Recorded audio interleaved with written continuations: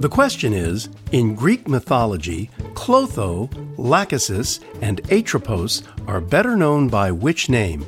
Choose from the following: the Fates, the Titans, the Gorgons, or the Seven Sisters. Think you know the answer? It's the Fates.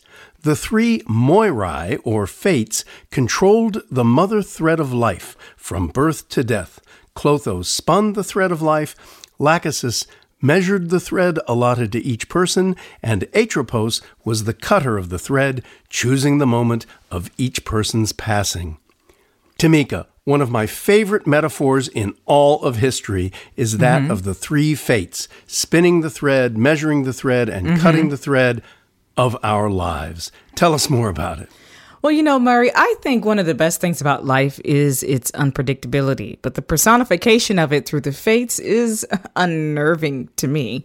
You know, what's ironic is that the woman, the sex that physically ushers life into the world, is being represented in these three roles: creating life, dictating how long it will be, and the length of it. Oh, I hadn't thought of that. That's a great insight, but you know, Tamika, I kind of find it reassuring. Really? Yeah, I mean, it reminds us that nobody lives forever, so we have to measure our days because they are being measured.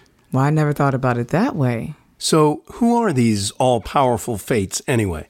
Well, the Moirai, as they're known in Greek, lived in Mount Olympus like other gods and goddesses and were represented by Clotho, the spinner. She was responsible for spinning the metaphorical thread of life. Lachesis, the allotter, measured it, and Atropos, she who cannot be turned, would cut the thread. And Zeus, who was the god of fate and their dad, led them. Does it mean that once they decide a fate, that's the way it plays out?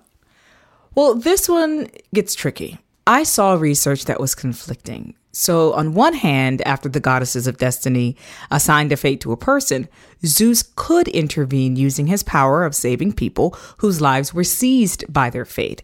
And on the other hand, these women, also known as goddesses of death, could control the fate of everyone, including immortals, and Zeus cannot intervene. Their mythical story was very well known in Greece and Rome, but how were they portrayed in real life? Well, there are several famous artworks created to illustrate these women. There is a 19th century painting of them created by Paul Thumann called The Three Fates. And in the Old National Gallery in Berlin, there's a sculpture by Gottfried Schadow.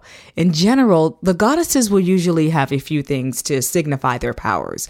And this includes a spindle and thread along with shears. And their sacred animal is the dusky turtle dove. Oh, that's really interesting because you know, a regular old turtle dove is identified with love, so it's really kind of neat. Thanks so much for that, Tamika. You're welcome.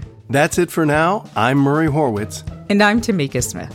We're Ask QOTD on Twitter and Facebook. Play along with the mobile app. Just search for Question of the Day in the App Store. Wherever you play, come back tomorrow. Learn something new every day.